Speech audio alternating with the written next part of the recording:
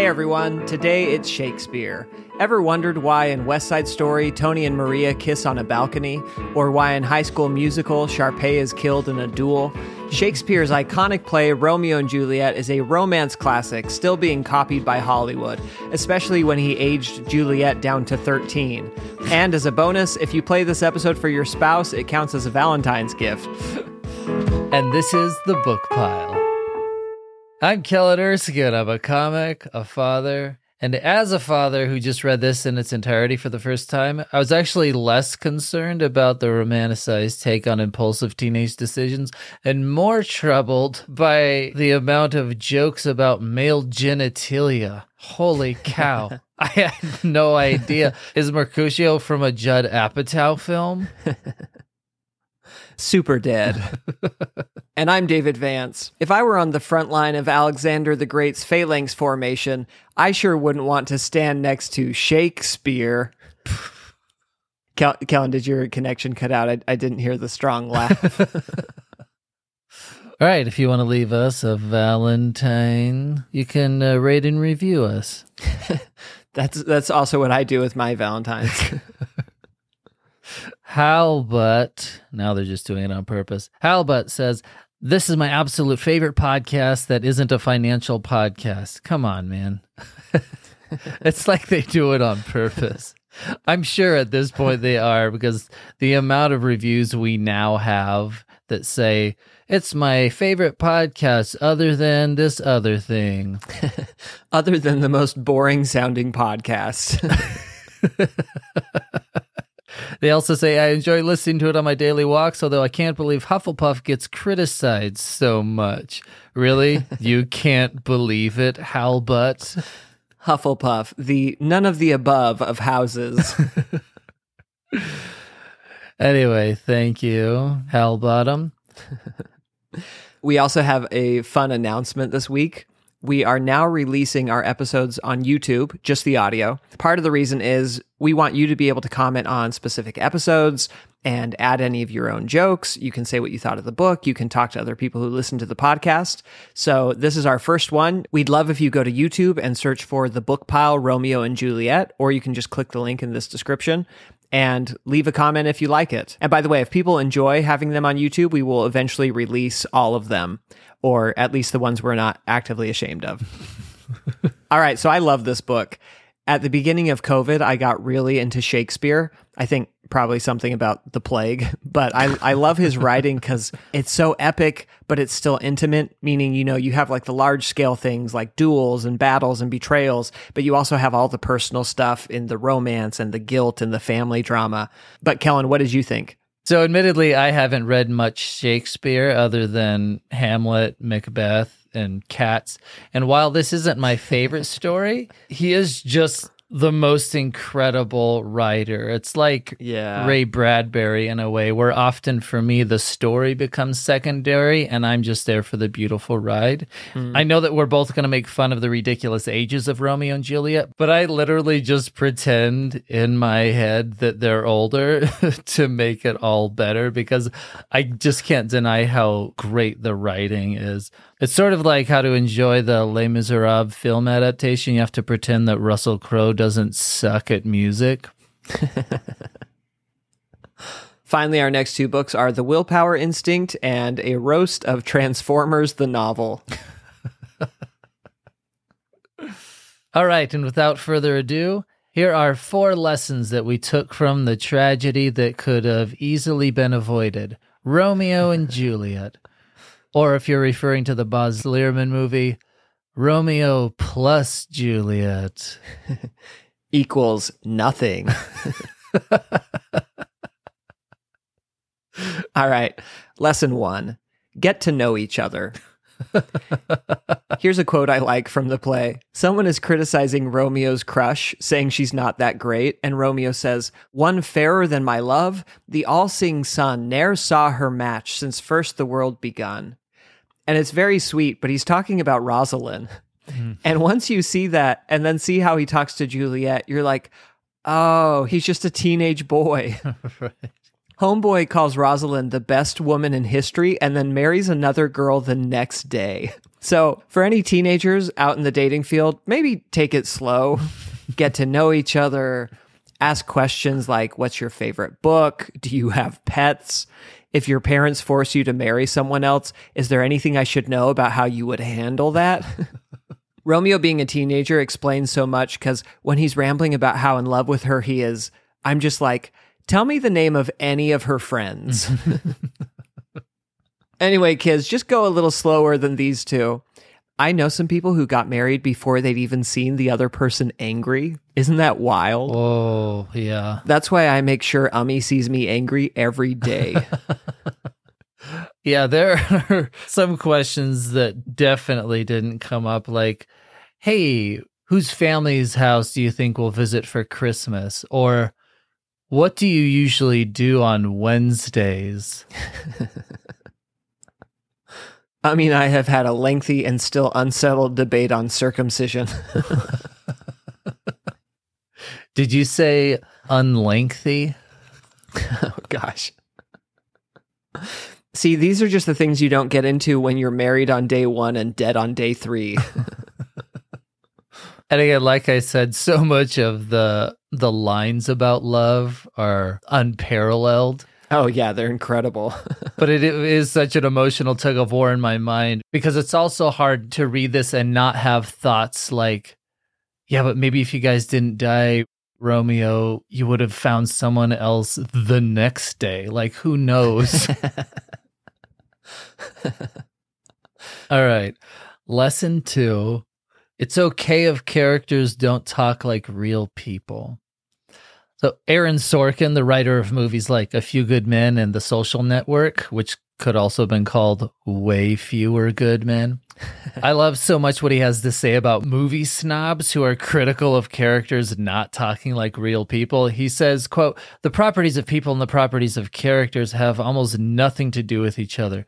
People don't speak in dialogue. Their lives don't unfold in a series of scenes that form a narrative arc." I think it's such a good point that you also can't just watch an independent film and be like, oh, good, these characters talk like regular people and their lives are passing by in 3 distinct acts. I think if Shakespeare worried about making his characters sound like real people, we would have never heard of Shakespeare. Oh, sure. That's the point, right? That he wrote stuff that was better than anything actual real people had ever said. Like if Romeo was a person who could talk like the dialogue in the play just off the top of his head, he would be the smartest 16-year-old in the world. Yeah, I actually am okay with that teenager getting married. But even Shakespeare wasn't like, well, I need to be genuine as to what a real 16-year-old boy would say if he had a crush. He was just like, nah, I'm just going to have him say what I would say as the greatest poet in history. Maybe my favorite line of Romeo's is when Juliet asks him how he got into the courtyard over the tall orchard walls, and his response is, "With love's light wings did I o'erperch these walls, for stony limits cannot hold love out." Wow. There's a reason we're still talking about Shakespeare 400 years later. Because 16-year-old me would have answered Juliet with something like, yeah, pretty crazy, huh? I'm pretty good at climbing stuff. I mean, the stony limits of my feelings. You get the sense that if they had lived, Romeo would have been able to talk his way out of a lot of consequences of his later actions. This lipstick on my collar, 'tis but the kiss of Cupid. Juliet, too, shares an equal amount of these amazing lines. Maybe my favorite from hers is, "Give me my Romeo, and when he shall die, take him and cut him out in little stars, and he will make the face of heaven so fine that all the world will be in love with night." And I'm pausing for a second so we can all enjoy that before I ruin it by saying that this is now what I'm requesting to be done with my remains. I even have a little bag of star-shaped cookie cutters to make it easier. Yeah, I was going to say it's really romantic till you actually do it to his corpse. Like, oh, I thought this would be cuter. So then do we just like throw these? How do we get them? Chuck his flesh at the sky. Romeo, where art thou? Well, he's kind of all over the place. All right, lesson 3. Knowing psychology makes you better at your job. I think a big part of why Shakespeare endures is he watched human nature so closely. You can tell he was so interested in psychology and sociology and politics and dressing up like a man to flirt with your crush and history, all the universal things. So I compiled some of my favorite Shakespeare quotes on human nature. First one, for beauty is a witch. You know when you let someone get away with anything because they're hot? I think as a college student, if a beautiful woman stabbed me, I'd probably just call her fiery. I have a friend who guys on dates will tell him he's such a good person, and he's like, you know nothing about me, you're just attracted to me. Next one. When I said I would die a bachelor, I did not think I would live till I were married. That's from the character Benedict and also the character George Clooney. Next, the fool doth think he's wise, but the wise man knows himself to be a fool. Sometimes I think politics is screwed because the world is so complicated that the only ones dumb enough to run for office are the ones who think this is simple. Okay, rapid fire. These violent delights have violent ends. Men are April when they woo, but December when they wed. And the devil can cite scripture for his purpose. Quick peek into who I am. You can tell that you don't read a lot of Shakespeare when you come across a passage of these violent delights and think, oh, that's from Westworld. Lesson 4. Shakespeare is misunderstood. What I read is that it can be hard to understand Shakespeare, but I realize now that it sounds like I'm apologizing for him. like he got canceled, which I'm surprised he hasn't yet, with lines from Romeo like, oh, sweet Juliet, thy beauty hath made me effeminate, and in my temper softened valor's steel, which translated means, Juliet, I used to be brave, but you've made me weak like a woman. Greatest charmer of all time. Anyway, in a Shakespeare class I took in college, there was this guy who'd sit next to me, and he wouldn't take notes, like not even during movie clips or if we were reading during class. And I asked him about it one time, and he was like, I just get it. I was like, do you really get it though, Justin? Oh, should you be teaching? Like, Shakespeare invents hundreds of words, but you just already know what they mean straight out of his head. It's so insane. And he didn't do well in class, like, because after that I couldn't not look at his exam results. But just what a crazy, like, you know, that personality of that person who just, they can never admit to not knowing a thing. For me, I'm able to get into these stories a lot more when I have some help. So for Romeo and Juliet, I bought a book from a series called No Fear Shakespeare, where they have line-by-line modern English translations of the script on every opposite page. Oh, interesting. And I didn't need it for every page, but I also couldn't just go full Justin. Like, sometimes it was helpful for just a single word. Sometimes I need it for an entire paragraph. I just got more out of this. So, for example, if you're not a Shakespearean scholar, but you think you totally get him, let me know what you think these lines possibly mean. No sooner in, but every man betake him to his legs. Which means the minute we get in, let's all start dancing, which was a relief to me because betake him to his legs sounds like amputation was going to be involved. I was like, this ball is really going off the rails. Those lyrics actually fit a great dance song perfectly. Like, betake him to his legs, legs, legs, betake him to his legs. And something, yeah. And then there's like a rap bridge with something about busting a Capulet. So here's Romeo talking to Mercutio. That was never with me for anything when thou wast not there for the goose. If you don't remember this line, Dave, what do you think it means? I would think it means you never help me with anything unless you're trying to get with a girl. What a sexist interpretation. I'm trying to figure out who the goose is in this situation. But no, he's telling Mercutio that all Mercutio does is joke around. Oh.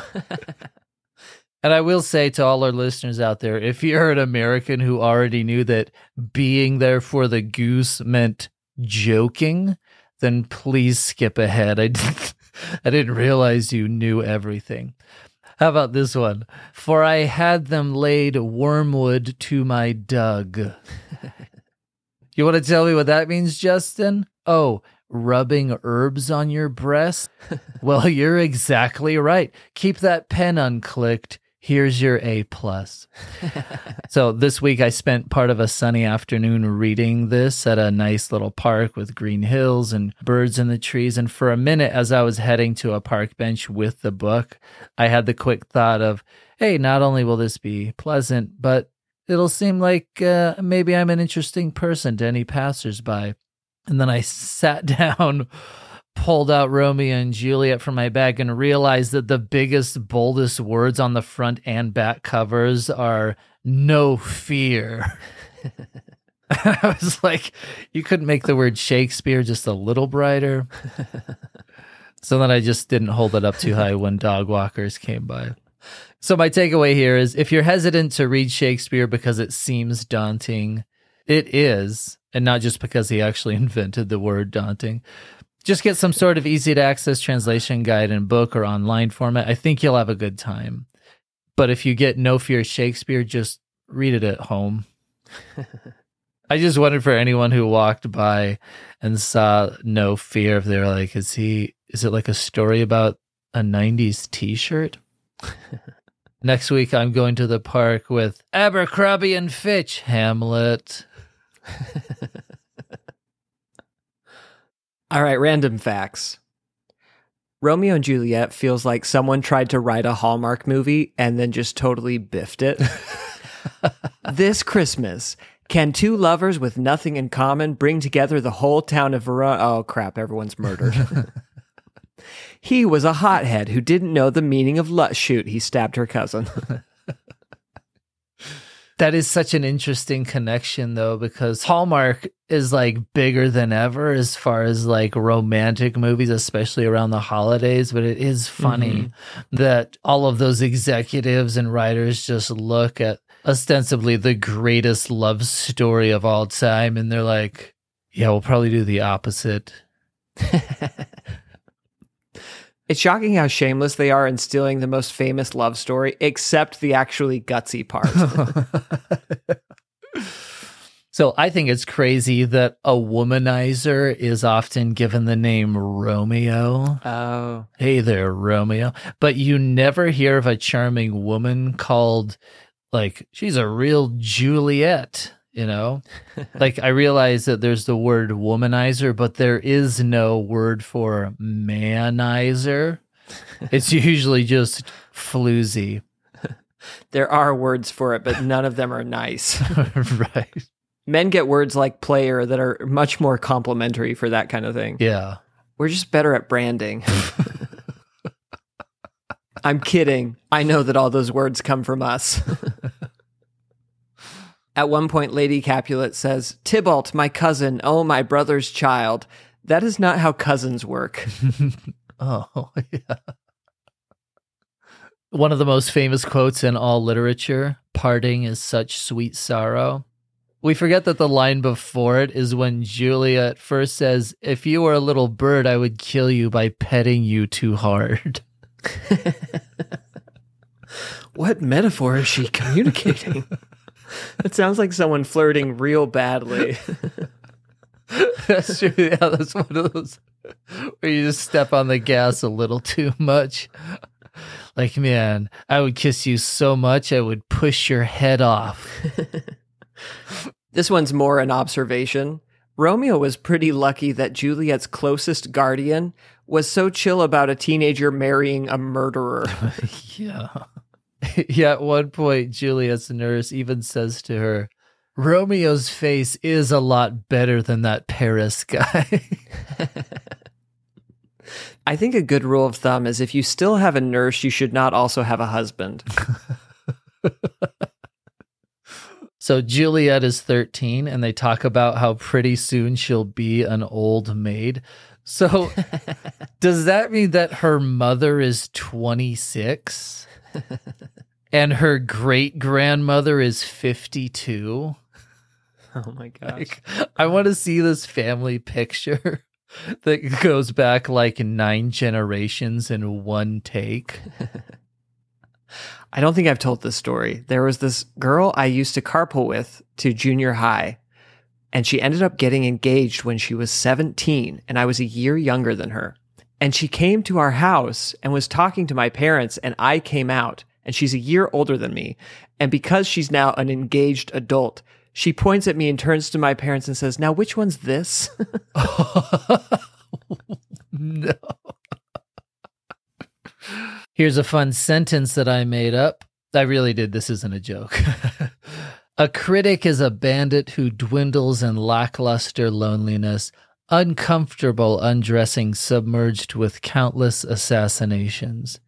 So not only is this just a hilarious G-rated image and something I wrote after reading some of our negative comments, but the really fun part about it is that Shakespeare invented all of those words except for is, who, with, and a. Wow. So he invented 1,700 of them. But the way that he's credited in the shallow research that I did is that there are 1,700 words in his plays and poems that appear for the first time ever in written English. That's how they cite it as his inventing them. But he just had to have, right? Unless there were some douchebags around there back then who were like, oh yeah, I mean, we say those words all the time. We just don't write the long ones down. But it's also fascinating, yeah, that he may have invented 2,000 words, but also, like, not all of those caught on. Like, some of these were used once in a play and never again. So then that's an interesting idea, too, that there are these words in English that have only been used once in history. Oh, and now again by you. I assume you're going to read some of these. I couldn't even find descriptions for half of these because they're up to like interpretation of like the words surrounding this new weird word. Like we think it means poop. We have no idea. So there's armgaunt, insisture, which sounds gross, padjock, wappened. I read some of these to my boys and they said that sounds like a stick that you hit people with. And then dispunge. Guess what dispunge means? To remove a sponge? Close. It's a verb for when it's pouring rain, as if a giant sponge is being squeezed on you. Oh, that's fun. Oh, I'm sad that didn't catch on. Kellen, have you ever seen the Twitter account New York Times? No. They tweet every time a word is used in the New York Times that has never been used in the New York Times before. So here are some recent ones. Stray boy. Goofballism. Wap babaloo bop. Woonk. And ballsack. At first I was going to say, how has that word never been used before? Or after, JFK was assassinated, someone had to have been like, I really want to kick the shooter in the balls. We have that on record. Can I use that quote? Yes. No, sorry. He said that was just on background. Oh man, I really hope the ballsack and goofballism were used in the same sentence. You know that this presents a thrilling new opportunity for goofball sackism. And with all these, I want to be aware that I know there are a million other words and phrases that he came up with that you can look up. There are plenty of fun lists to research. He came up with things like knock, knock, who's there, and fight fire with fire, and Netflix and chill. Finally, I just wanted to tell a quick story. When I was Romeo's age, I went to see a friend at his high school's adaptation of Romeo and Juliet that was supposed to be noir, and it sounds like a cool idea. But you know that quote, you have to know rules to break them. I think that clearly any high school production of anything, they're just breaking rules. Like the backgrounds were fun, all black and white, but aside from teenagers just generally not being good at Shakespearean acting, the director also apparently thought that noir just means everyone wears overcoats. All right, this book could also be called, instead of 500 Days of Summer, it's 3 Days of Juliet, parentheses, and 1 Day of Rosalind. Could also be called Romantic for Them, Horrifying for Everyone Else. This could also be called West Side Story, Twilight, New Moon, Warm Bodies, Shakespeare in Love, Romeo and Juliet, and Camp Rock 2, The Final Jam. Don't you think that Romeo and Juliet, there's no way that title did not come before the entire rest of the movie? I am never going to look up the synopsis. I don't want anyone to ever talk to me about it because I am choosing to believe that Romeo and Juliet is shot for shot, that he stabs himself, that everyone's dead at the end. Yes. Yes, at the end, the families go in and they just see it's just a mess of broken ceramics. All right, to recap, our favorite lessons from Romeo and Juliet. 1, get to know each other. 2, it's okay if characters don't talk like real people. 3, knowing psychology makes you better at your job. 4, Shakespeare's misunderstood. And 5, I know that we made fun of Shakespeare a lot in this, but we were just being there for the goose. Betake him to his legs, legs, legs. Betake him to his legs, legs, legs. Betake him to his legs, legs, legs. Betake him to his legs, legs, legs.